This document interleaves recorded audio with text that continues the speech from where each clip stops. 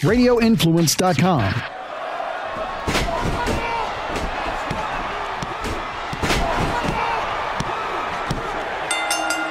You are sitting ringside with David Penzer on Radio Influence.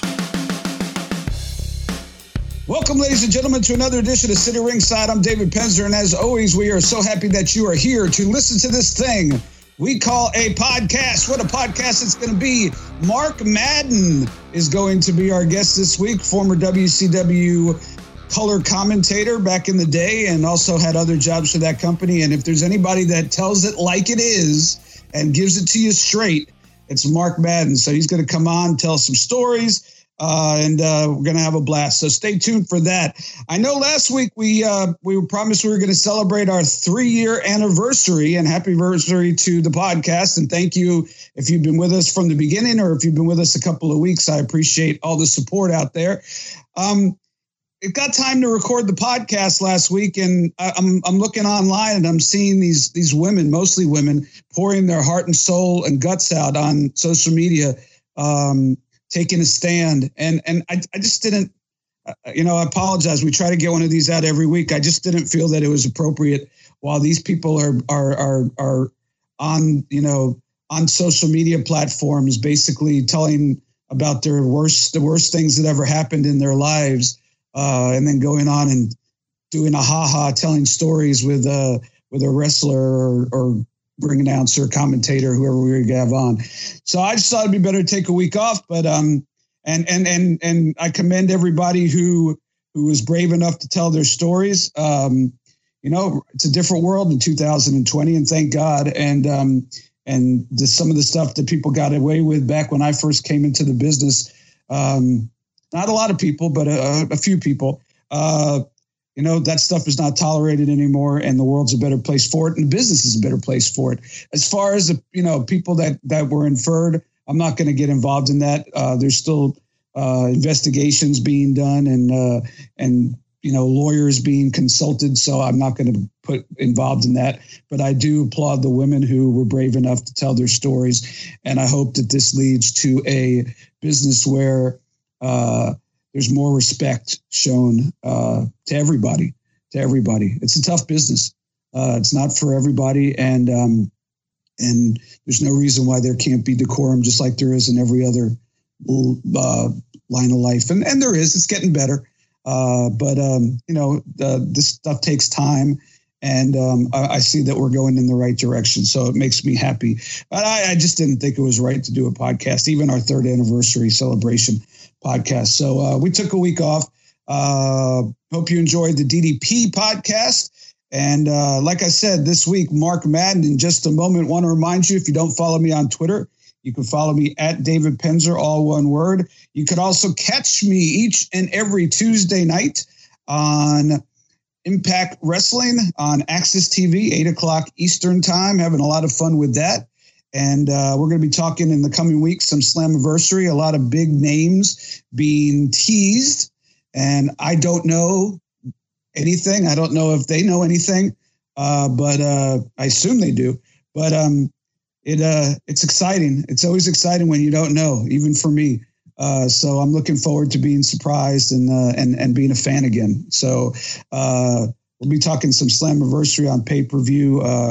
If you don't get to see, you don't get access and you don't get to see Impact Wrestling, they're teasing a former world champion coming back and teasing a bunch of the guys and girls that got released from WWE back that big day that a bunch of people got released, that there'll be some people in that group that are going to be coming in. So we'll have to wait and see who it is, but it's gotten some buzz and I'm interested. So you can always catch me there.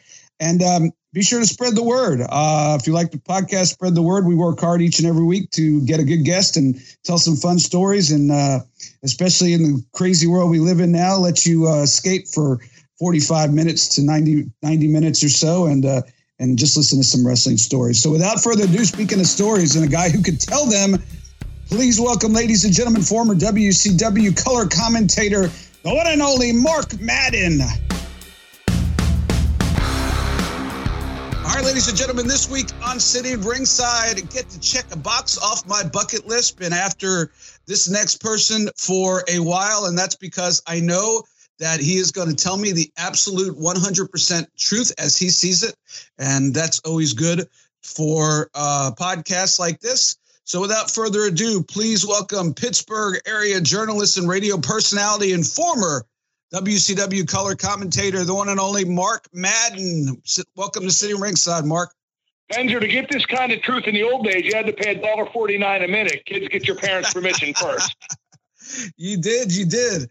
And that actually makes me think of Gene. And then I went back today when I was doing research, and you actually did a match, but we'll get to that at some point. I'd love to hear the story behind that. I don't even remember that. That's how crazy that was. I remember the Tank Abbott thing, but I don't remember the Oakland thing. But we'll get to that. I remember it, so yeah, feel free to ask. How you doing up there in Pittsburgh with the world's gone nuts craziness with Well, yeah, I mean, I'm working out of my kitchen. We have a portable studio for my radio show. I'm just grateful to still be working though, because there's no sports, there's no new games. Honestly, I don't think any of these sports are going to resume. I look at the plans they're making, and I see a lot of holes in them. In Europe, they handled the virus right, governmentally. And as a result, they've been able to open soccer leagues in, England, Germany, Italy, Spain. But here in the U.S., our leadership, and not just the president, but from the top on down, the leadership's been so incompetent that the virus is still spiking. So how are you going to, resume sports when you don't even have the virus contained? So it's been tough to do a sports talk show for now. I think it's been 110 days since sports got canceled. But, I'm making do. People are still listening. We do a lot of nostalgia stuff, a lot of what-if stuff. But right now, things are still on boil, so I'm not too discouraged. But, boy, if we don't get some sports back soon, it's going to be rough. And like I said, I doubt that we will. No, not even football, you don't think? Football has the best chance because they will just forge right ahead. And they're such a powerful entity. They're too big to fail. And also their timeline's not yet been disrupted except for losing OTAs and minicamp. So I think they have the best chance. But I see stuff like Brady was asked to not practice. And, those informal workouts he's doing. The union asked him to not do that for the sake of social distancing. And he just kept doing it. And he posted a thing on social media. We have nothing to fear but fear itself, which is, of course, a quote from the former president during World War II, Franklin Delano Roosevelt. And I saw that, and I said, somebody tell Brady that FDR caught polio and wound up in a wheelchair. If anybody knows about contagious diseases, it's FDR. So the problem with athletes, Penzer, and you know this, they think they're immortal. They think nothing can ever happen to them, and they think if they get it, it'll be no big deal. And to be honest, with these guys, if they get it, it won't be a big deal. It'll just be, sidelined for 2-3 weeks, whatever, isolated, quarantined. But what if they give it to one of their kids? What if they give it to their wife? What if they give it to somebody legitimately vulnerable, like a father or a grandfather? So I still think that this all has the potential to fall apart based on something like that happening. Well, I'm here in Tampa for almost 20 years now, and the Tampa Bay Buccaneers have, other than getting lucky one year and winning the Super Bowl, have had the worst luck, and you could say probably not the best management at times. But they finally get Brady and Gronkowski. They sell out the season tickets, and now it looks like even if they do have a season, they're not going to be allowed to have fans in the stands. So that's such a Tampa Bay Buccaneer thing. Yeah, but you got a good coach. Bruce Arians is a guy I worked with when he was the coordinator here in Pittsburgh. And there's very few coaches I speak more highly of than B.A. I think he's going to be a godsend working with Brady down in Tampa Bay. And I'll be honest, Pens, I understand the stuff about the fans not being in the stands. But if the Buccaneers do well, you'll still appreciate it. I'm a big English soccer fan, which you may or may not remember from back in the day. And my favorite team, Liverpool Football Club, just won their first league championship in 30 years. That was clinched yesterday. And I got to tell you, and don't get me wrong, I go once a year, but I'm not a season ticket holder or anything like that. But even with the empty stands, it still felt really good. It's still your team. It's nice to see games when you're emotionally invested again. And I think once the Bucs play, even if the fans aren't there, you'll feel the same way. I'm actually a big fantasy football guy. So, I mean, I'll root for the Bucks, but if say I have a running back that's playing against them, I'm rooting for that running back to score as many yards and touchdowns as they can. And that's the thing. Football has to happen because I could take all this and fantasy football, but I can't take all this and no fantasy football too. No baseball, no fantasy football. Every man has a point where he just can't take it anymore. So, fantasy football is going to be interesting with the virus because what if you take a Patrick Mahomes and suddenly in the middle of the season he's quarantined for a couple of weeks or longer? And I've had people call my show say, well, that's not fair if, a guy gets the virus, or what if 4 guys on one team get the virus? Well, it's not fair, but then again, life generally isn't. The only chance these sports leagues have, Pence, to play out a season is if they treat the virus like an injury. That it's next man up, no matter who gets it and no matter how many people get it. That's their only chance. Yeah, I think Aaron, I know we're here to talk about wrestling, but I think Arians had mentioned that keeping a third quarterback on the main roster, but having him not practice and not be around anybody, basically quarantining a third quarterback just in case one of the quarterbacks went down. So it changes. I've heard some teams might keep 4 quarterbacks. That the league might actually concede an extra roster spot to each team to have a 4th quarterback. So maybe Kaepernick will finally get a job.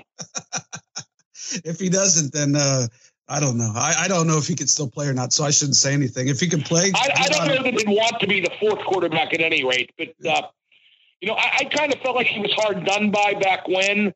And I respect the stand he took, but he had to know it might cost him his career, and it probably did. Well, if he could play like Tom Brady, he'd still have a job. But they'll they'll take you.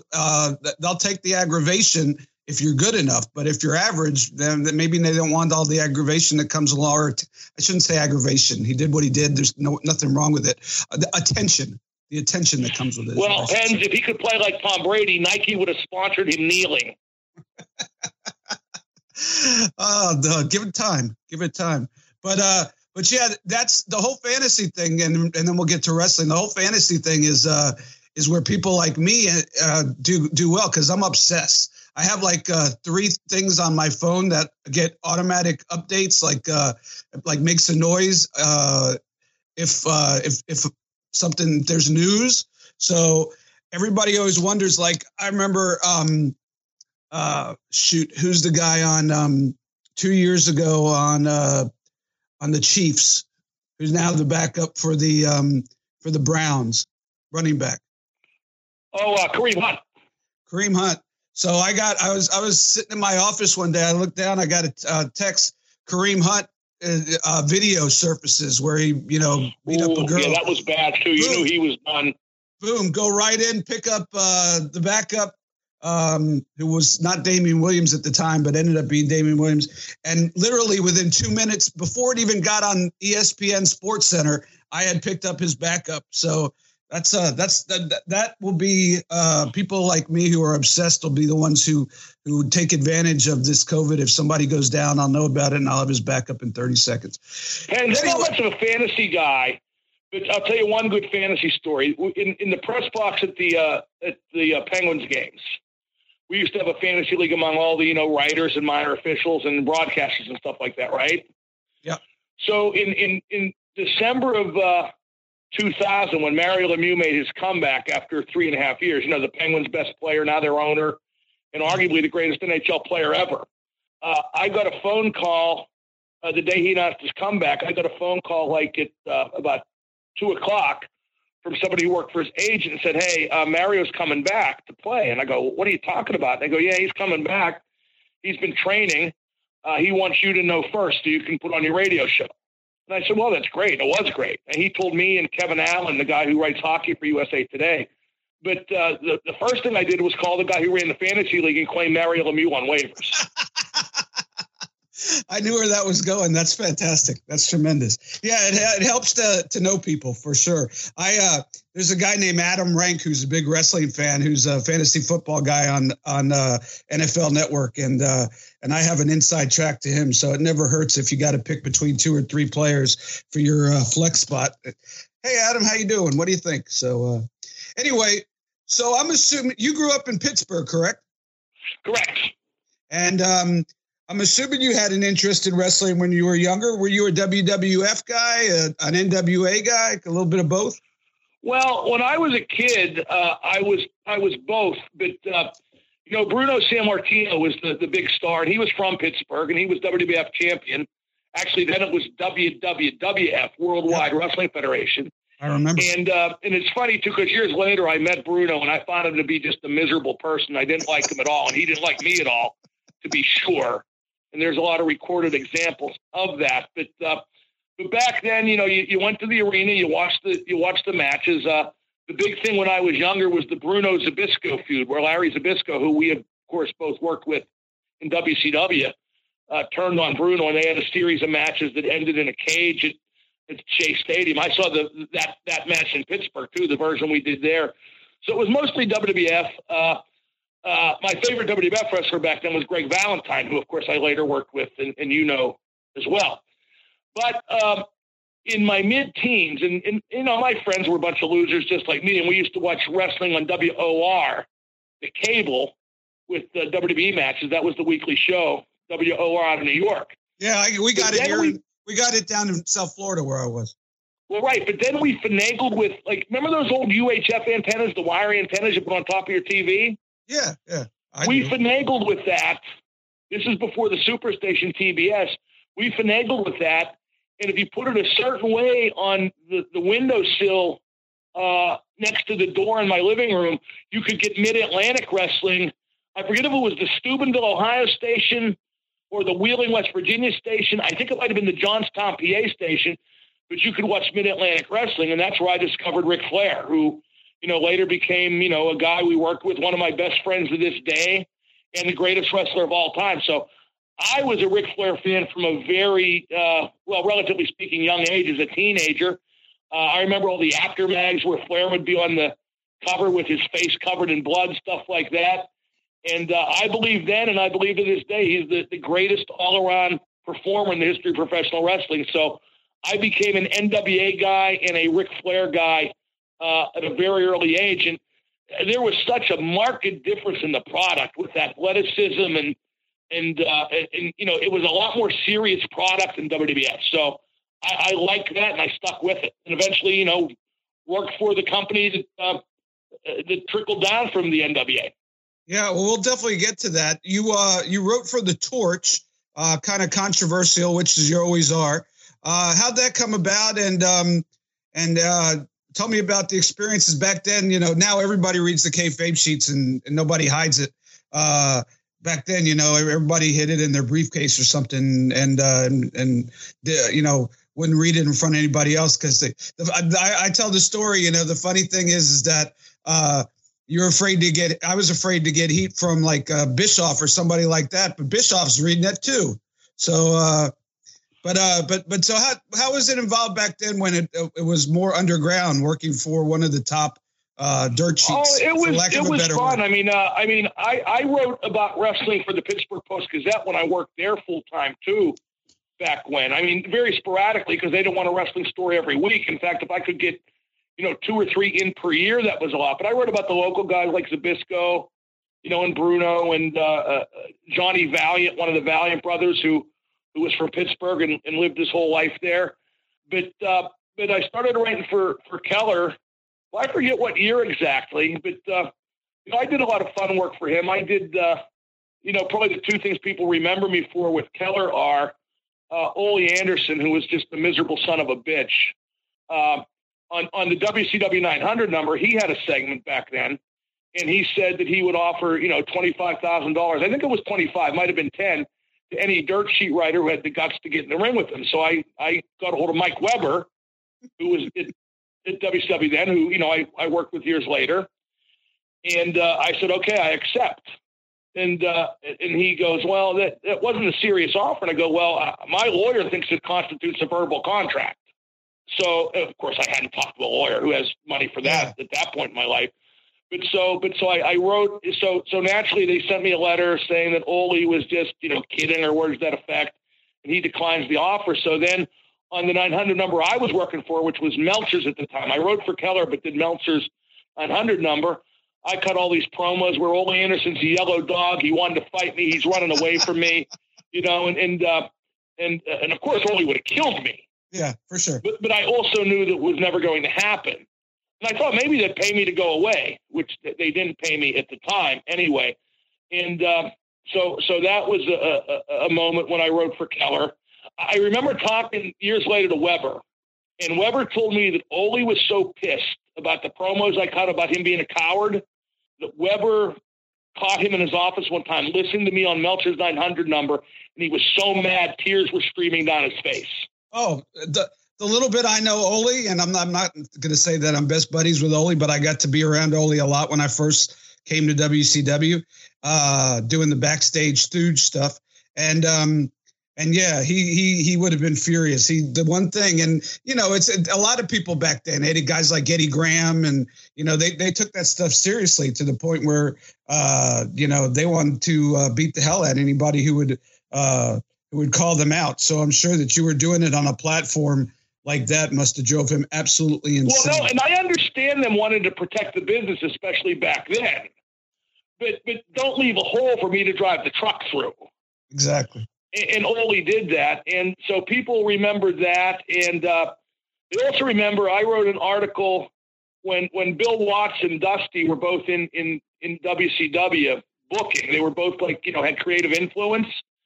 Right. And I wrote a thing for Keller Sheet, like a dueling Booker's parody where Bill was trying to push his son Eric and Dusty was trying to push his son Dustin. And it was just a farcical piece. It was actually pretty funny. So Watts went on his 900 number and said some just, ridiculous things about me. I mean, stuff that could have been, a slander lawsuit that I wanted to pursue it, but why bother? What I did do was this.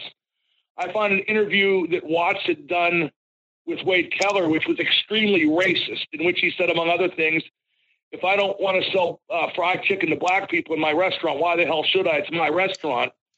So I took that interview and I Xeroxed it and I faxed it to Hank Aaron. I thought that was you who did that. I was Googling that earlier. Yeah, I thought that was you who did that. I faxed it to Hank Aaron, and who was the vice president of TBS, and I think still maybe at least in a consulting capacity.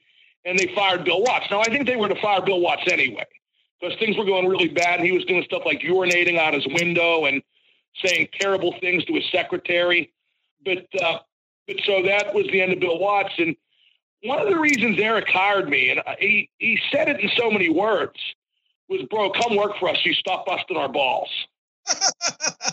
and so I did. I just did the 900 number at first, and it grew from there. If you can't beat him, join him. I love it. Eric's nothing but honest.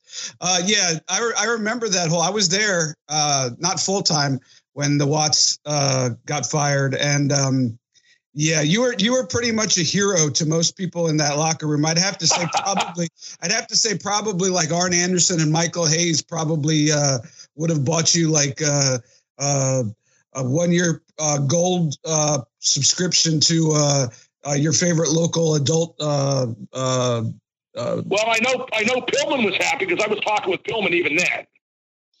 Yeah. So, you know what's funny in a way, Pens? I'm not sorry I did it because Bill Watts was a bad guy, and I always heard that. All the argument I always heard was, well, look what he did for black performers like Junkyard Dog. Well, yeah, except Bill exploited black performers to make a lot of money, and I'm not so sure he didn't, put them in racially stereotyped gimmicks that didn't do them any favors. Although, boy, Dog was over and made a lot of money. But I always felt bad because I've gotten to be friends with Jim Ross, over the years, and I always know that in the back of Jim's mind, he knows that I screwed Bill Watts, and Bill and Jim are real good friends. Bill is Jim's wrestling father, really. So I kind of feel bad about that. But Jim and I seem to get along okay, and I have nothing but the utmost admiration for Jim Ross. I mean, best announcer ever, a heck of a guy. I went to high school with his late wife, Pence. I don't know if you knew that. Oh, I didn't know that. No. Although we to say we knew each other. I mean, my high school had we were in Shaler area high school right after a merger of 4 districts. So my graduating class had literally like 800 people in it. Oh. So it wasn't like you knew everybody, but, I reconnected with Jan years later, and she was wonderful, and Jim's a wonderful guy. And, Jim will always be a Pittsburgh guy as far as I'm concerned because of the connection to Jan and to Jan's family. Yeah, I don't want to put words in Jim Ross' mouth, but I would venture to say that there was a part of Jim Ross that was probably relieved when Bill Watts got fired. He came in as the savior because he did great storytelling as far as a booker and a promoter. You could talk about things he did, stereotype and all that. That's a whole different conversation. But some of the most exciting wrestling was the Mid-South wrestling back in the I'd say 83, 84. And that's arguably my favorite promotion, Mid-South from that era. Yeah. I watched the tapes back then, and I still watch them once in a while now. The episodic storytelling and the very physical style of wrestling was right up my alley. Yeah. So when we were floundering, and they announced he was coming in, and it was like it was a little bit like when they announced Vince Russo was coming in later on, but that's a different story. I don't know which one soured first, but yeah, he started doing all this really dumb stuff. You can't jump off the top rope, and where there's no mats around the ring. And he brought in guys that were not, the type of workers you'd think he'd bring in. And that thing soured pretty quickly. And tried to slash payroll like crazy. Well, yeah, I think he was getting paid a percentage of what he slashed. But he said, but like he told Pillman that unless you take a pay cut, we're not going to use you very well or very much. And Pillman said, nah, deal's a deal, which is exactly what he should have said. Yeah. Yeah, no. I think I'd venture to say, and there's been times that we've been close to getting JR on the podcast here, and for whatever reason or another, it just doesn't work out, but we're still trying to make it happen. But I'd ask him that, and I'd venture to say that he was probably a little relieved because, when Watts started getting, when it didn't work and it was so opposite of what everybody was expecting, people started looking at Jim and saying, what's up with your boy, with your guy, and I think Jim might have gotten a little tired of having to explain everything, especially with the Eric push. Which would be why Arn Anderson and Michael Hayes would be heroes to them because they went around the horn for months putting over. And Eric was a nice guy. He just got put in a position by his dad that nobody deserves to get put in. Well, right, and unfortunately, that nepotism is as old as wrestling itself. I remember the first time I saw that was George and Nick Goulas. I think. Nick Goulas was the promoter in Tennessee, and he pushed his kid George, and George was just terrible. Yeah. I mean, just terrible. But, that's how it goes sometimes, and, I don't think we see that as much today. I don't know, maybe we do. Shane McMahon has been in a few WrestleMania, maybe not main events, but pretty close to the top. But yeah, those were the days, and again, I'm pretty sure that Eric Bischoff hired me for WCW just to get me in his corner. And I really liked Eric. I always refer to Eric as the best boss I ever had in any profession. I know a lot of people who work for Eric might disagree with that, but I got to tell you, he's the only boss I've ever worked for, except for my radio boss now. Eric's the only boss I ever worked for. I always knew where I stood with him. What I liked about Eric was sometimes if I thought I was right, I would yell back. And he didn't, get mad about that. He wasn't made of glass. So there's a lot about working for Eric I really liked. And when I talk to him or run into him today, I really enjoy seeing him. I have a lot of respect for him and admiration, and I like the guy. Yeah, I didn't really have much to do with him at the time, although we've connected in the last few years at some indie shows and conventions and stuff, and had some nice talks and a couple of rounds of drinks. So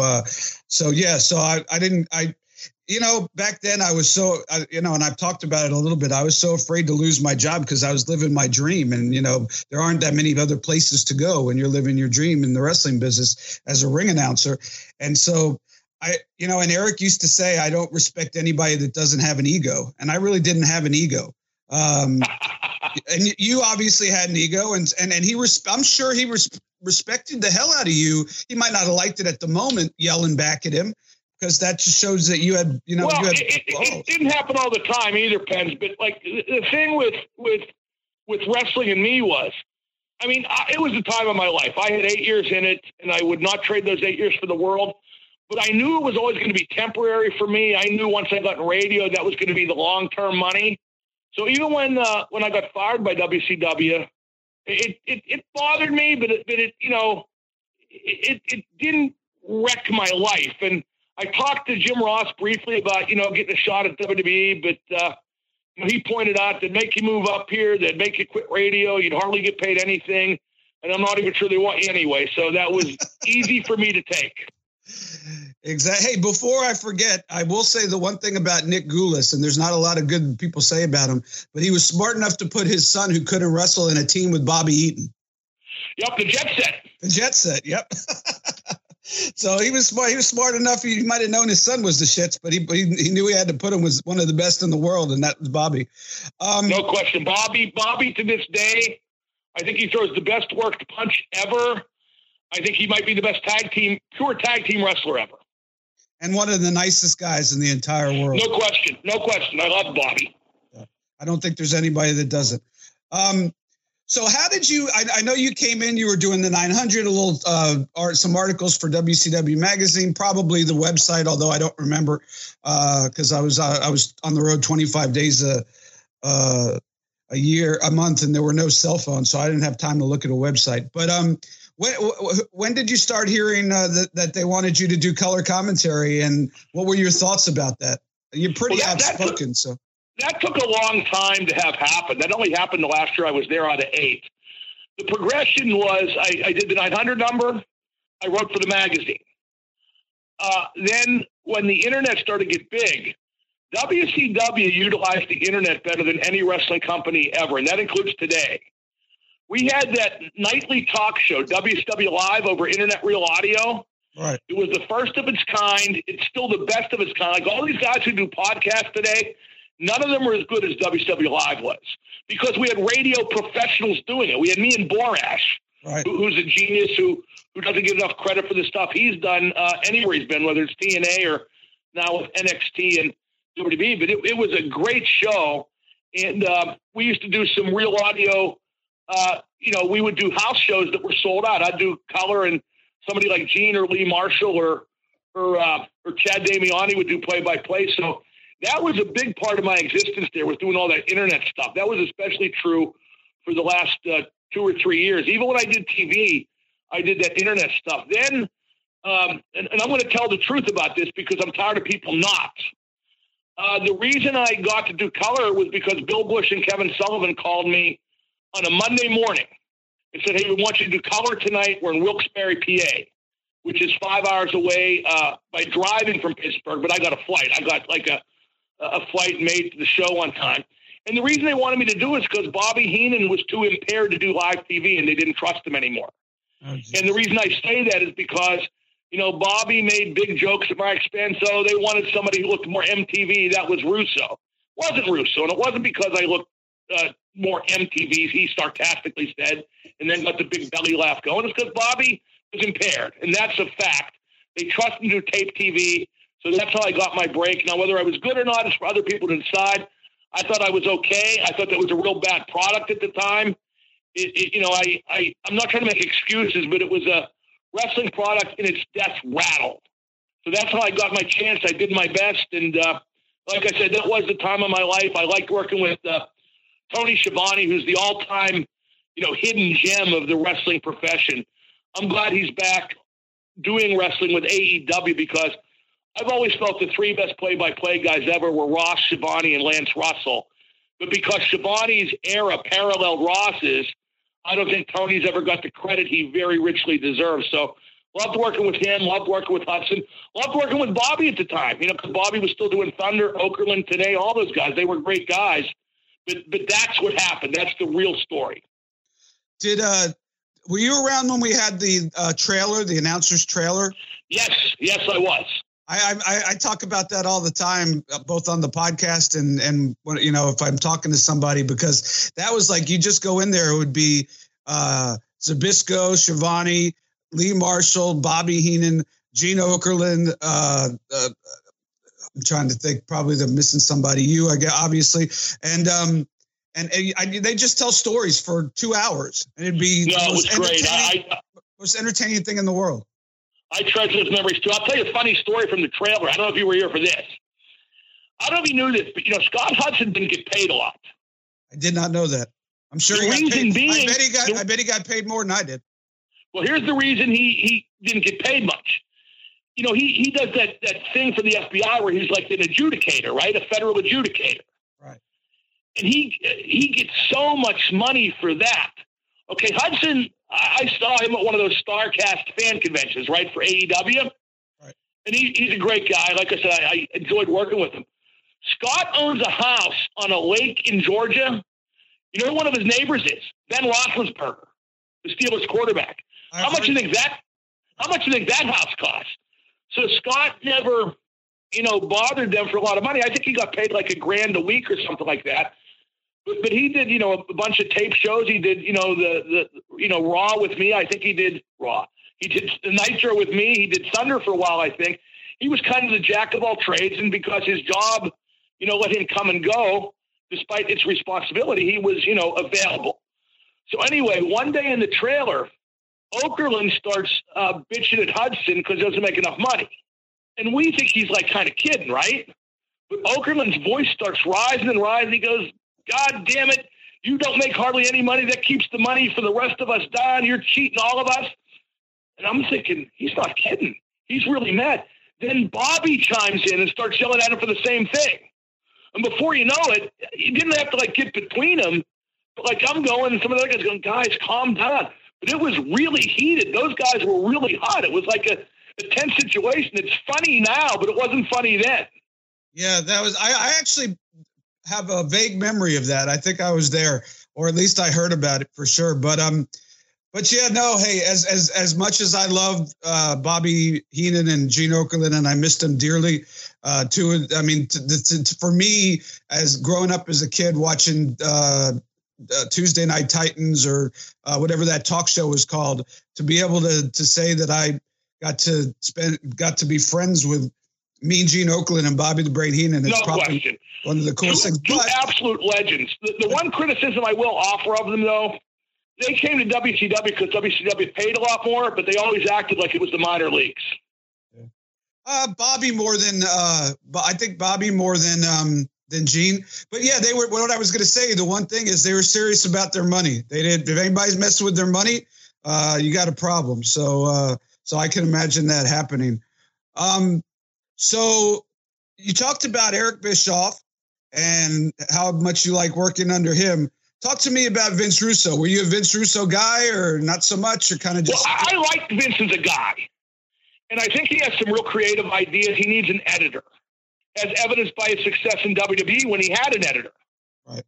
But when he got to us and everything got on TV, no matter if it was a good idea or bad, it just, he went too far. Now, I will say the first run he had, where he came in, him and Ferrara, unexpectedly, he did really well. The ratings did really well in that time, too, but then they took him off and brought him back, and he wasn't nearly as effective the second time around. I'm a fan of Vince's creativity. Again, I think he needed an editor. I think if he would have had an editor when he booked us, it would have been a lot better. Well, he had an editor in TNA for a while, and we know how that went. But well, yeah, I mean, but maybe he had done it too long by then. I hesitate to criticize the guy because he was one of the driving creative influences behind the biggest boom period in wrestling history with the Attitude Era. But everything runs its course. But I like the guy. I think it's a shame now that he feels like challenged to defend himself at every turn, like with his podcast and the way he tweets and stuff like that. One thing about him and Ferrara that I used to always kind of roll my eyes at, they thought they were really funny, and they're not funny at all. They're kind of like New York mean-spirited funny, but they're just not funny. And they tried to write a lot of humor into the shows, and nobody would tell them that it wasn't funny, but they just aren't funny. Now let me edit myself for a second. Like, Ed Ferrara in the bar telling jokes is one of the funniest guys ever. I was gonna say he's funny, but I get what you're saying as far as in storylines. I totally understand what you're saying. Yeah, but he is a funny guy. So, but no, I wasn't anti-Russo at all. He gave me, when he came in, him and Eric, when they replaced Bush and Sullivan, they could have replaced me. They kept me on, and I'm grateful for that. But some of the stuff he did was way out. I mean, if you want to talk about the match with Okerlund now, I don't know if you recall how that went down. But, I don't. But I did watch the match from Kamloops. I'll never forget being in Kamloops. That's one thing I'll never forget. Well, the first match was me and Chris Canyon against Bagwell and Okerlund, and I took Buck's finisher, by the way, and I'm proud of that because it wasn't the blockbuster. It wasn't the worst thing ever, and I forget what we did to build up to that match. But then Okerlund and I had the singles match, which was just horrifically bad, all time bad. But why wouldn't it be? I mean, neither of us should have been in there. Neither of us wanted to be in there, but we both, we're doing what we were told. I'll tell you a funny story from the Okerlund match. Arn was the agent, right? Oh, geez. And I'm getting ready to go through the curtain, and Arn looks at me and goes, "No," he goes, "Gene's an old guy. I want you to make sure you take care of him out there." And I go, "No problem, Arn. Hey, by the way, who's going to take care of me?" And that got the Arn, the double take and the wry smile. But the way that was supposed to go, Dave, and I've told this story a couple times. Remember at the end, Pam Paulshock came in and nutshotted me to set up the pin? Yes, I remember. Well, the next week I was supposed to wrestle her. I kind of remember that actually now. It all comes back to me. I was going to beat her and declare myself intergender champion like Andy Kaufman. And then I would have wrestled girls every week, and Russo wanted me to, every hold would have been like a suggested position. I was supposed to act like I was turned on by wrestling the hot women, and it would have been really perverted and skeevy. And at the end of it, I would have lost to Medusa. And as Russo said, now at the end of this, Medusa's going to kick the shit out of you. And you know how she works. She's really going to kick the shit out of you. She can't help herself, but, that's just how it's going to go. But then the next week, I get to TV, and it all got canceled, which I was fine with. It got canceled because standards and practices didn't want any man-on-woman violence. I remember and that's that. fine by me, but that was what was supposed to happen. I remember that. At least you took Pamela Paulshock out of the ring announcer. The thing that it's funny, they made her ring announcer for Thunder for a while, and I could care less. It gave me a day. I thought it would give me a day off. I wasn't taking a pay cut. She wasn't talented enough to be a threat to me. She looked good, and she did an okay job. But so I was like, they were like, "Do you mind if we put?" I'm like, "No. It gives me a day off, and no worries." But she was so bad the first time she went out there that every time after, it was about a month or 6 weeks, they made me sit out there and coach her the whole time. And I'm going, wait a second. I went from getting the day off to having to now work to help a girl who doesn't know what she's doing to be a better ring announcer, and I'm not getting any time off. I'm working harder. So it was You're right. It was a harder job than actually ring announcing. I don't know if you remember this. Remember when they tried to make Tylene Buck the interview girl? Yes, I do. Oh, what a disaster that was. Tylene Buck. I haven't thought about her in a while. Interesting. Major Guns. Major Guns. Yeah, I mean, a lot of the women back then were what they were. They had some talent. Pam Paulshock, her husband, Roger Lodge, hosted that. What was that? It was like a Love Connection type of show. Oh, I didn't know. But I always thought those women were talented that we had, but they weren't really used as anything more than TNA. And thank heavens wrestling has moved past that with the women, because my favorite part of WWE's show is Rick's daughter and Sasha Banks and Bayley and Asuka. I think that's the best. Actually, outside of Jericho and a few of the things in AEW, I think WWE's women are the best thing about wrestling today. Yeah, and I wish you could see. I know you don't get the channel, and I wish you could see Impact Wrestling. They have a hell of a roster too. Not as well known, but up and coming. A lot of up and coming women that have been on the independent scene for a long time, and it's getting pretty good too as well. But I agree with you with WWE. I'm a big fan of Tessa Blanchard. It's a shame she's leaving you guys, but I'm going to be curious to see where she goes. I love Britt Baker on AEW, and I think that Penelope Ford, who I'd never heard of before she became Kip Sabian's valet, and now she's wrestling, I think she's an excellent talent as well. Yeah. Don't know what's going to happen with Tessa, but I don't know what happened there, so I'm not even going to say anything about it. But it is what it is, and unfortunately, it would have been nice to get her to come in and do the pay-per-view, but it wasn't in the cards, so you move on. You mentioned about Medusa kicking the crap out of you. That didn't happen, but Tank Abbott did. Talk to me about that. Whose idea was that? A Russo idea? Well, that was in Denver, and it was the first Nitro of the restart when Bischoff and Russo took over. I think the the New Blood angle might have debuted that night. With the old guys against the young guys, the New Blood against, what did they call it? The Millionaires Club, I think. Millionaires Club, yeah. Millionaires Club. Yeah, but, I'm sure it was a Russo idea. I think Eric's the one who told me about it, though. But I didn't mind doing it, and Tank was as light as a feather. I thought it came off pretty good. The funny part was that Jimmy Hart gimmicked. I wasn't wearing the Hawaiian shirt yet. I was wearing the suits, right? Right. And Jimmy Hart gimmicked my dress shirt. He cut it from shoulder to shoulder, so Tank was going to rip it off me. Now, when Tank yanked on the collar of my shirt, the shirt held, and to show how strong Tank is, he lifted me just about off the ground by my shirt. Oh, my God. Which is pretty incredible. But, yeah, that was I couldn't do it now, but it was fun then, and it was a very notorious moment. I will say, though, the first thing I said when they wanted me to do it was, "You're taking me off TV, aren't you?" You know what I mean? They're going to beat the hell out of me, then I don't come back on TV, right? Oh, it makes sense for sure. Yeah, and they go, no, you'll be back next week. And I go, listen, if I'm not going to be, tell me, because I know this is how you take guys off TV. And they said no, and sure enough, I was back the next week. They made up my eye with a black eye so I could, I could show the damage. But no, I had no problem with that at all. And it's kind of funny because people will. Call my radio show or tweet me making fun of me for that.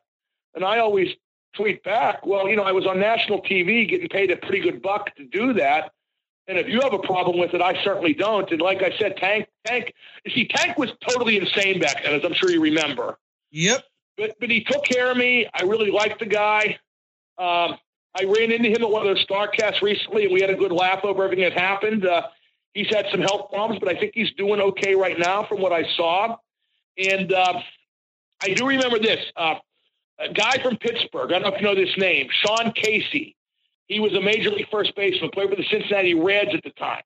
Big wrestling fan. Dimitri Young, outfielder for the Reds, big wrestling fan.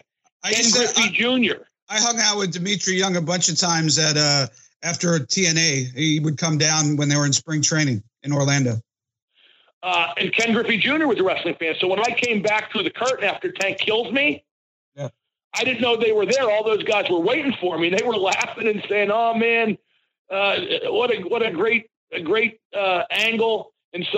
And Dimitri Young goes, "Man, if that would have lasted any longer, we were to come out there and help you." And right then Tank walked by, and Tank goes, "That would have been the biggest mistake of your life."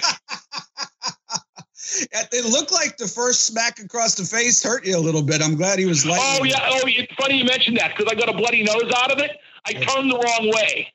Yeah, I expected the other hand, and I got that hand. But let's face it, Pens, I'm not a seasoned performer. I just did my best. But yeah, I was, put it this way: the Okerlund stuff I hated. I'm almost embarrassed to watch it, and that's no knock on Gene. Certainly, it's a knock on the situation. But I did like the Tank Abbott thing. By the way, I want to mention that I'm actually kind of glad that my only tag team match was with Canyon as my partner because I really liked Chris. It's a shame, he was depressed and what happened, but I thought he was a great guy and a great performer. One of the most underrated guys we had in WCW. I'm sure you would agree. Oh, absolutely, for sure. Great guy and fantastic talent. Absolutely fantastic. The one thing whenever I think of Tank Abbott is, I don't know if you were hanging around the bar after the matches, but vodka on the rocks with a side little glass of cranberry juice and a bar straw. And he'd take put the straw in the cranberry juice. He'd hold the top of the straw. Yep, that's right. So you could tell what was important to me. I can't remember the matches, but I can remember what the people drank. Well, yeah, you're right, though. He reversed the concept of the sidecar.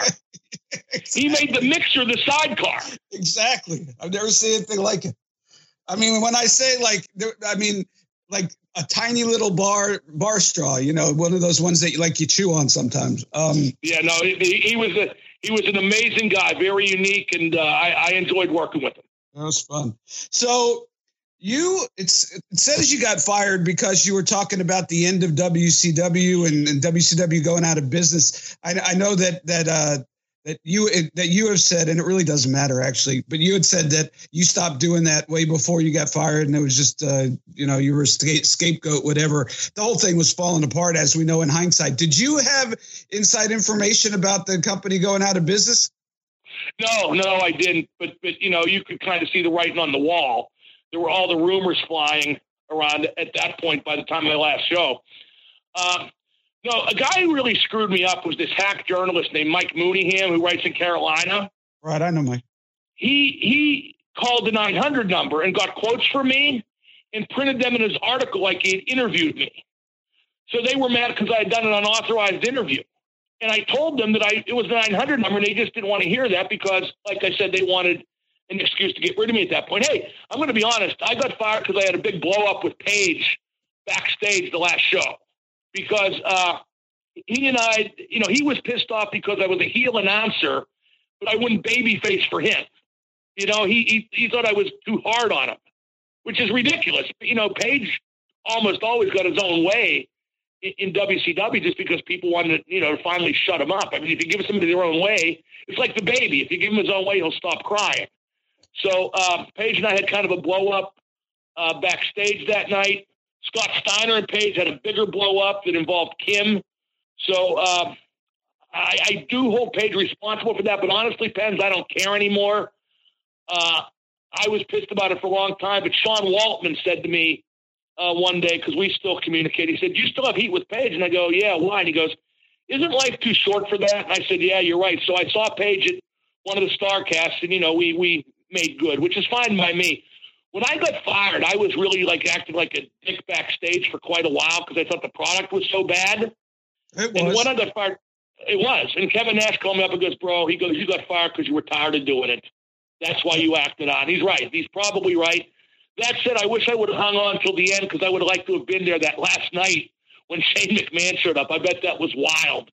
But WWE would not have had any interest in me. Like I said, I talked to Ross briefly, which I'm not even sure he would remember. But I don't look the part for them. I didn't even look the part for us, but Bush and Sullivan were kind enough to give me a shot.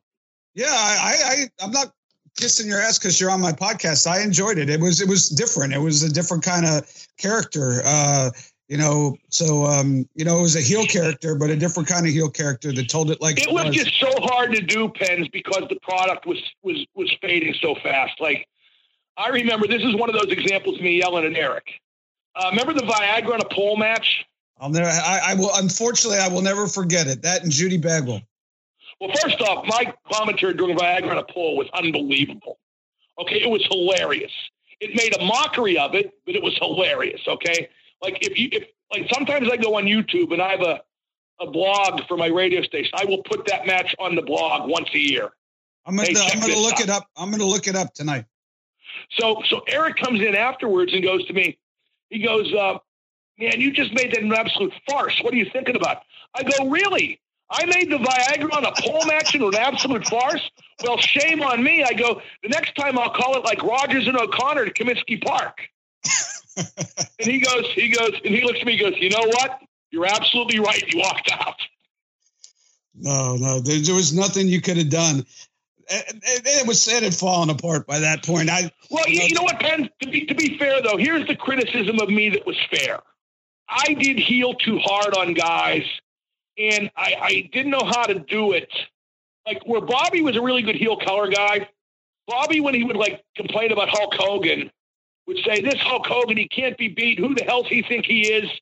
He would put him over, but heel on him too, right? Right. Whereas I would say, "Hey, Hulk Hogan looks like he should be wearing luggage tags for earrings."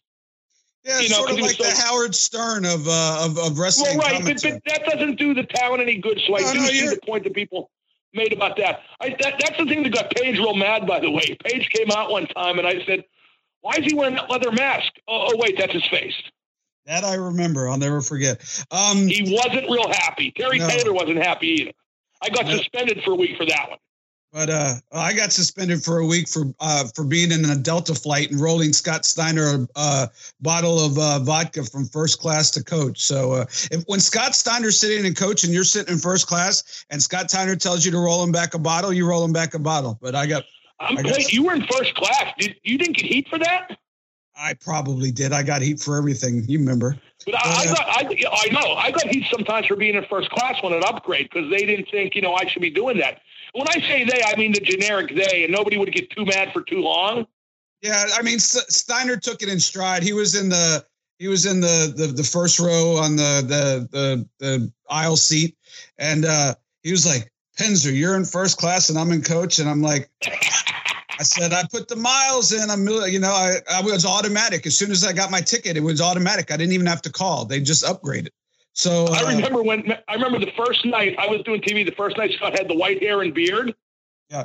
And I got along with Scott because I was scared to death of him. So I was too. I had him on the podcast and he hasn't changed one bit. I was in Atlanta when he almost died for that impact taping. One of the scariest things. Oh, right. Well, it's funny because we almost lost him for sure. Well, Scott did an appearance here at a Pirate game. They brought in a bunch of old wrestlers. So I went down there and, I always liked Scott, but he is, you're right. He's the same guy. But I remember when he got the white hair with the beard, with the goatee, I called him White Thunder. Oh. And he comes backstage and goes, "Hey, knock it off with that goddamn White Thunder shit. You make me sound like a goddamn Nazi." So I said, "Don't worry, buddy. Never happen again." Yeah. Reliving the last year of WCW is not the highlight. It was funny. I don't know if you remember this in the match with you and Gene. They kept making Shivani from the truck call it the match of the millennium. And it's like I do vaguely remember that. The guy I felt worse for during the death rattle was Tony, because Tony was a lifer there. I don't think anybody took more pride in the product over the long term than Tony did. And that last year, he was like a prisoner of war. I remember there would be breaks, commercial breaks, where he would just take off his headset and his glasses and put his head down on the table and put his hands behind his head. It was like, I don't know if he was legitimately depressed, but he was legitimately discouraged for sure. Yeah, he was burnt out. He was, as you know, he did every show. He was executive producer. He had a whole staff of production people that worked for him and reported to him. And he was just burnt out, and the product was so bad. And it was obvious that we were going nowhere fast, and even more frustrating because 4 years earlier, we were selling out every freaking place you put in front of us, whether it had 20,000 seats or 40,000 seats or whatever. So it's just, I'm like Sean Waltman. Life's too short. So I've wiped away a lot of the negative, and I just remember the positive, but the negative was pretty bad, man. It was. You know what though, Penn? I sincerely believe, given chance, and I was gone by then, but I'll always think of WCW as my team. Given chance, we could have regrouped and put together a pretty good promotion again, with a lower payroll. But you see, I know there's all kinds of theories about the demise of WCW. I think that TBS, Jamie Kellner, just decided he didn't want wrestling on TV anymore. And the fact that we had lost a lot of money in a short time made that easy to do. Yeah, I've come to realize that as well. I didn't know that back at the time. But yeah, it was not only did he decide it was a foregone conclusion, like probably from 6 months out. They just didn't know that. The only thing they didn't know is he'd sell the entire library so cheap to Vince McMahon and not even give Bischoff a chance to do anything because they just didn't even want it on TV. But did you read that book Nitro? I did read it, and I actually hosted at the first Starcast. I hosted a panel with about the death of WCW, and Eric was on it. Kevin Sullivan was on it. Originally, it was going to be Brian Alvarez who wrote the book, but it was R.D. Reynolds who was his co-writer. And, no. This is a different book. You're thinking about the book called The Death of WCW. No. I know there's two books. One's by a Gus guy that worked with Neil Pruitt, and the other one is R.D. Reynolds and Brian Alvarez. But that was why that was sort of right when that second book came out. And yeah, he spoke to like people I didn't even remember that worked in corporate. And well, the Nitro book was much better. I didn't like the Wrestle Crap book, the Death of WCW. There was too much hearsay in there. But the Nitro book, he talked to everybody. Like you said, he had quotes from guys. I didn't even know what they did or who they were, but it was excellent. One of the better wrestling books, most factual, kind of dry, but one of the most factual wrestling books I've ever read. The only thing is about half into the last chapter, I got distracted and stopped reading it, and I never read it again. And I think that there's a part of me that doesn't want to have to relive it. I know what you mean. So, that was tough when you said you wanted to be at that last Nitro. I could see you wanting to be there, but that was tough. You had a gig to go back to on the radio. So, and that was good for you that you had. Oh, I know. And I always knew that would be my long-term thing. That's why I never quit radio, even when I did WCW. And Pens, I got to tell you, that made for some long weeks. I mean, because I don't know if you remember this, but the last before I was on TV, the 2 years before that, I came to every Nitro and pay-per-view to do the internet stuff. Right. So I would work every weekend for 3 years, and I was doing radio shows 5 days a week. So they gave me my radio station gave me a portable studio to take the Nitro that you could plug into a phone line. I did the radio show from backstage. I'm sure you remember, seeing that once in a while. Yeah, so for 3 years, the only days I had off were vacation days during the week from work. But by the same token, I can't complain because I'll be honest, it paid for my house. Absolutely, 100%. Plus, you had a blast, I'm sure, and we all got time of my life. And like I always tell people, I've said this to a few of the athletes I work with, like Sidney Crosby and so forth. I think the most fun thing about being a pro athlete is being on a team. Those 8 years I was on a team. It was the same thing, and I loved it. Sidney Crosby actually played youth hockey with my two brother-in-laws. Is that right? Where? Up in Nova Scotia? Yeah, no, my wife's from Wolfville, Nova Scotia. Oh, no kidding. Yeah, Sid's from Cole Harbor. I bet that's right down the road. Yeah, they played together. That's about as much about hockey as I know. You know who Sid's favorite wrestler is? Whose favorite wrestler? Sid Crosby's favorite wrestler. No, who is it? I didn't know he was a Kevin wrestler. Nash. Is he? Yep. Kevin's hilarious. I said, I know him. Exactly. One of my favorite parts about working in TNA the first time was me and Mike Tenay and Don West would, after lunch before we had to get ready for the show, would sit in the room where we had the production meetings. There's a big conference table with these comfortable chairs, and Nash would come in and talk to us for about, just tell us stories and make us laugh for about an hour every day.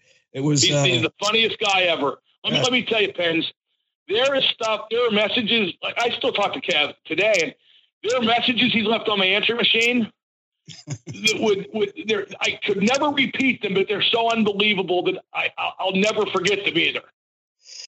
I begged him to be on the podcast because I had Scott Hall on, and Scott was great. And he just looked at me finally and said, Penzer, I'm not interested. And you know me, if I'm not interested, I'm not going to be good. It's not going to be funny, and you're not going to get what you want. And I said, you know what, Kevin, you're absolutely right. Yeah, you know what Kev's ideal for? He comes on a radio show sometimes. If he has to do 10 minutes, it's perfect. Yeah, he told me he'd come talk politics, but I didn't want to talk. I don't usually talk politics. When he does 10 minutes, it's a ride. It's unbelievable. Yeah, he's hilarious. But if he's not gonna enjoy himself, he's not gonna be funny, and it'd be a waste of everybody's time. Hey, I heard that. I saw that you're an AEW fan. Yeah, I think it's a really good product. I mean, Jericho's like the last guy I worked with, I think, that's still working, at least full time or whatever his schedule is. But I think he's brilliant. I think he's the best all-around performer in wrestling right now. There's a bunch of young guys I like. I think MJF's terrific. I like Jungle Boy. I like Luchasaurus. I love Sammy Guevara, but he's had some problems now. I hope that doesn't cancel him because and by the way, that whole thing where he said what he said, and I give Sasha Banks a lot of credit because she was very gracious about it. And the fact that she talked to Sammy and accepted his apology probably gave Sammy some kind of future in the business whenever that resumes. But I like the guys, Pens, that I haven't seen before. There's some guys who just got let go by WWE who, like maybe they wind up in Impact, maybe they wind up in A&E, but I don't necessarily want to see the recycled guys. I want to see the new guys. and AEW has given me a lot of that. And plus you got Shivani Ross, and I like, what's the kid's Excalibur.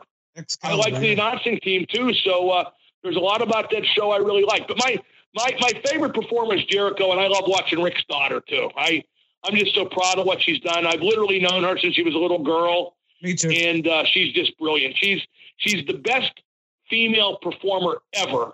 And that says a lot because her dad's the best male performer ever. Absolutely. I agree with that. And you still keep in touch with Rick. How's his health doing? I talk with Rick all the time. Yeah, he's doing better. I mean, like, he had the big scare a couple years ago, but he's doing better. You saw him on TV this week. He looks, pretty good. I think he looks real good I have to remind myself he's 71. So I think he could pass for a guy in his 50s. Now, I was at his 70th birthday party a couple years ago in Atlanta. That was every bit the ride you would think it was. I heard he had, who are the bunch of sports celebrities and famous Todd Gurley, Dennis Rodman, Evander Holyfield, Charles Barkley, a bunch of rappers. I know, and then a ton of wrestling guys. I know Jericho was there. I heard about it from him, and I know Joe Gomez, who's a good friend of mine. Joe Gomez, I saw him. I hadn't seen him in years. It was so good to see him. What a great guy. Yeah, Joe's he's like a king here in Tampa. He knows everybody. He's like, I love his sushi place. What was it? Sushi on 7th? Sushi on 7th. Yes, sir. Great place. I love Joe. If you see him, Penzer, tell him you saw me, and I really like Joe a lot. Yeah, I'll tell you who I reconnected with at that party that was hilarious. I'm standing next to the bar. Rick's not there yet, right? Because Rick came late to be surprised. Right. And there's this like looming presence to my left, and he taps on his shoulder and goes, "Hey man, announcer guy, right? Dennis Rodman." Didn't remember my name, remember what I did, and then we talked for a few minutes. I always thought he was a marvelous guy to work with. And I think one of the most amazing things that happened in wrestling during WCW's big run was when Rodman and Malone had a scuffle on the court during the NBA Finals, and it was prearranged by us to plug their tag match in the pay-per-view a month later, which sold 1.5 million buys. With Carl we Malone. Compromised the NBA Finals, Penzer. How about that? How popular were we? We compromised the Tonight Show, too, with Jay Leno. Yeah, but nobody bet on the Tonight Show. Yeah, I'll tell you what. I really wish I could have been at that party. Forget all the celebrities. Any party with the Nasty Boys, Fit Finlay, Chris Jericho, and Joe Gomez is a party you want to be at. I sat with Fit for the best part of an hour, and we hammered him down. One of my favorite people in the entire world. And Fit's one of the best ever. Like, again, I was glad to reconnect with a lot of guys. I mean, even Mrs. Jericho, the lovely Jess Nessman. I hadn't seen her in ages, so that was the time of my life there. I'll tell you, by the way, I want to get back to this story because I consider Kevin Nash and Scott Hall two really close friends. Sean Waltman too, that group of guys. Right. I don't know if you remember this story. In 1996 or 97, I forget when it was, I was doing the 900 number in the magazine, and I said something on the 900 number one of the vice presidents didn't like. Nobody who was there all the time, and he just happened to hear, right? Nick Lambros, maybe? No, I was friends with Lambros, but anyway. I couldn't stand Lambros. So, anyway, I got fired, whoever it was, right? I got fired, and Nash calls me up. He goes, "Listen," and this was during the height of the NWO invasion, right? Sure. Nash goes, "Listen, don't take a job anywhere else. We'll take care of this." And I go, "What do you mean?" He goes, "Just trust me. We'll take care of this." So Paul Heyman called me up, and we talked, but, there just wasn't much money there with ECW at the time. You know what I mean? And right. and I would have felt bad asking for it because, they weren't paying their boys very much, right? But so I relied on Nash, and what those two did was, I swear to God, height of the NWO invasion, they refused to do any media because I got fired. They wouldn't do interviews. They just refused to do it. They were uncooperative, and they said, "You got to bring Madden back. Madden's the guy. We need him here." So after about 3 weeks, I get a call from Tom Hunt. Remember Tom Hunt? Yes, sir. Says, "Bro, we're bringing you back." And I go, "What do you mean?" He goes, "Your boys, they're making our lives impossible." He goes, "They want you back, so you're coming back." And you know what I did? How much did I learn in wrestling fans? I go, "Well, I don't know. I have other offers. I don't know if I can come back for the same money." Okay. And I got a 75% raise. Wow. Well, But really, because you know how wrestling is, how often would guys do that for you? And I was just some borderline 900 number guy, but those guys were my friends, and I'll never forget that. Never, ever forget that. That's like, they got mad at me, and I think they gave this as one reason I got fired, because I would talk about Scott when Scott was off TV. Right. I would do that again and again and again for Scott Hall. No problem. Yeah, no, back in those days, even today, those are, if you're going to have a group of guys that's going to stand up for you on principle, that's a pretty good group to have.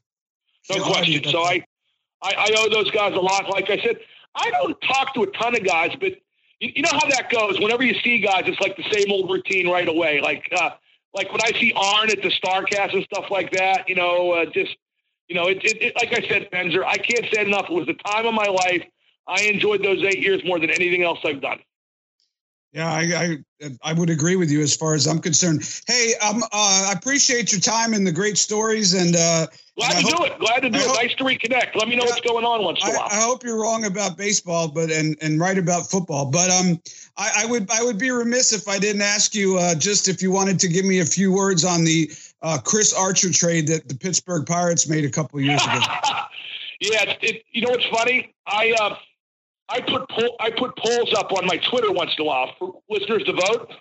Yeah. I said, is the Chris Archer trade the worst trade in Pittsburgh sports history?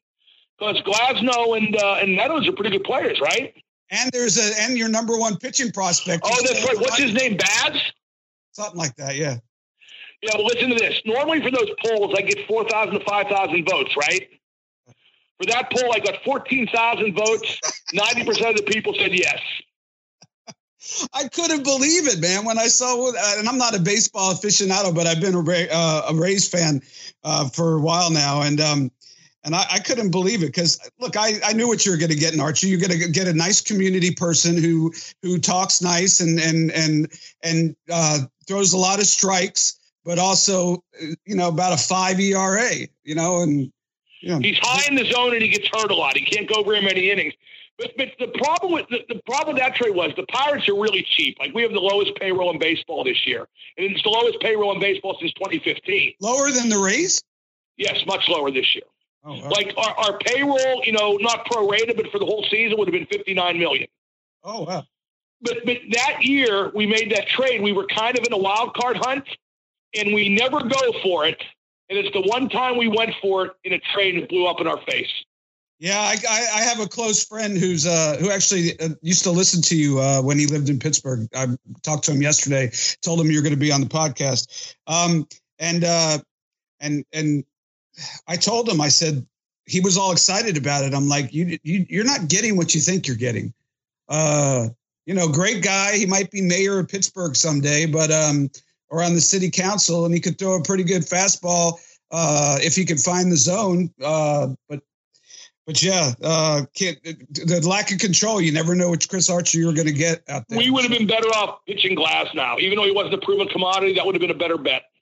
Well, I hope baseball comes back and we play some games. And I hope they all come back. I'm tired of talking about nothing. I can't even imagine how you do a radio show 5 days a week about sports with no sports. I got so desperate. I was watching the empty arena South Korean baseball. I don't know if you've seen that on ESPN. Well, Pens, I'll tell you one thing that came back a couple weeks ago that I'm a big fan of. English Premier League soccer. Yeah. And my favorite team, Liverpool, just clinched their first title in 30 years.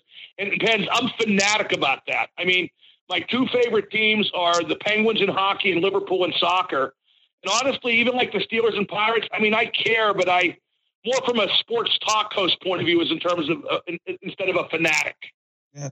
No, I understand how it is to be that passionate. I'd still watch game 162 back from that crazy night. And I still pop just like I'm watching it live. Crazy stuff. There you go. Anyway, hey, thanks so much. If you're ever in Tampa, drinks on me, and I'd love to catch up and appreciate your time, man. Pens, will do. Thanks for having me. Tell Gomez I said hello. Great stuff. Want to thank Mark Madden, and we got to wrestling eventually, and then got back to sports, and always great to catch up with him. Like I said, he was a bucket list guy on the podcast. I've been bugging him on Twitter for a while, and he finally said, let's do it. So we did it. and appreciate his time. And you can follow him on Twitter if you want. I believe it's at Mark Madden, all one word. You can follow me on Twitter at David Penzer, all one word. And we like to talk wrestling and tell some stories. And I've actually been putting some pictures up of me and some of the guys lately. So come join us, won't you? And if you like the podcast, spread the word, tell your friends and neighbors, be sure to subscribe. And we will be back next week for another exciting edition of City Ringside, starting year 3. Ladies and gentlemen, thank you so much. And I'm still sitting ringside. Follow David Penzer on Twitter at David Penzer. Also, make sure to follow the show on Twitter at Penzer Ringside.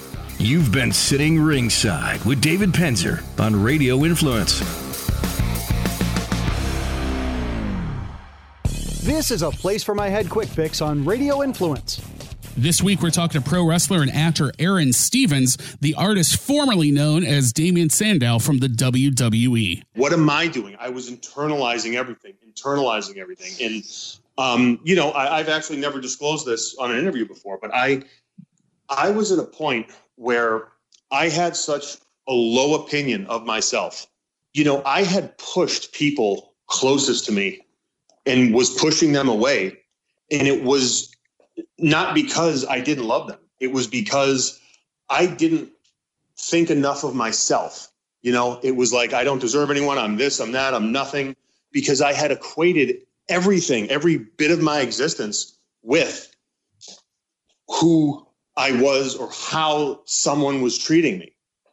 And that to me, I don't believe in regrets in life.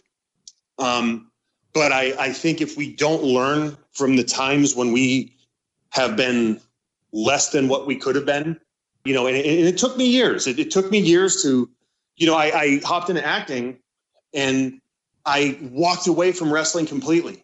I just said, I can't deal with this anymore. It was such a bad taste in my mouth. And, that wasn't the best decision because I left no room for healing, in terms of that. I don't want to call it a wound, but you never found your closure. No, I didn't. And, as I kind of learned to be better with myself, to forgive, forgive myself, which was the hardest thing. And, I've had some great opportunities, some acting roles started coming up. And then, Billy Corgan, the guy from the Smashing Pumpkins who was a buddy of mine, started his league. And I went there and it was so strange, like how I started to get this closure, but at the same time, like reignite my love for what this truly is. A Place for My Head with Brandon Thompson and Jerry Petuck can be found on Apple Podcasts, Stitcher, TuneIn Radio, Google Podcasts, and RadioInfluence.com.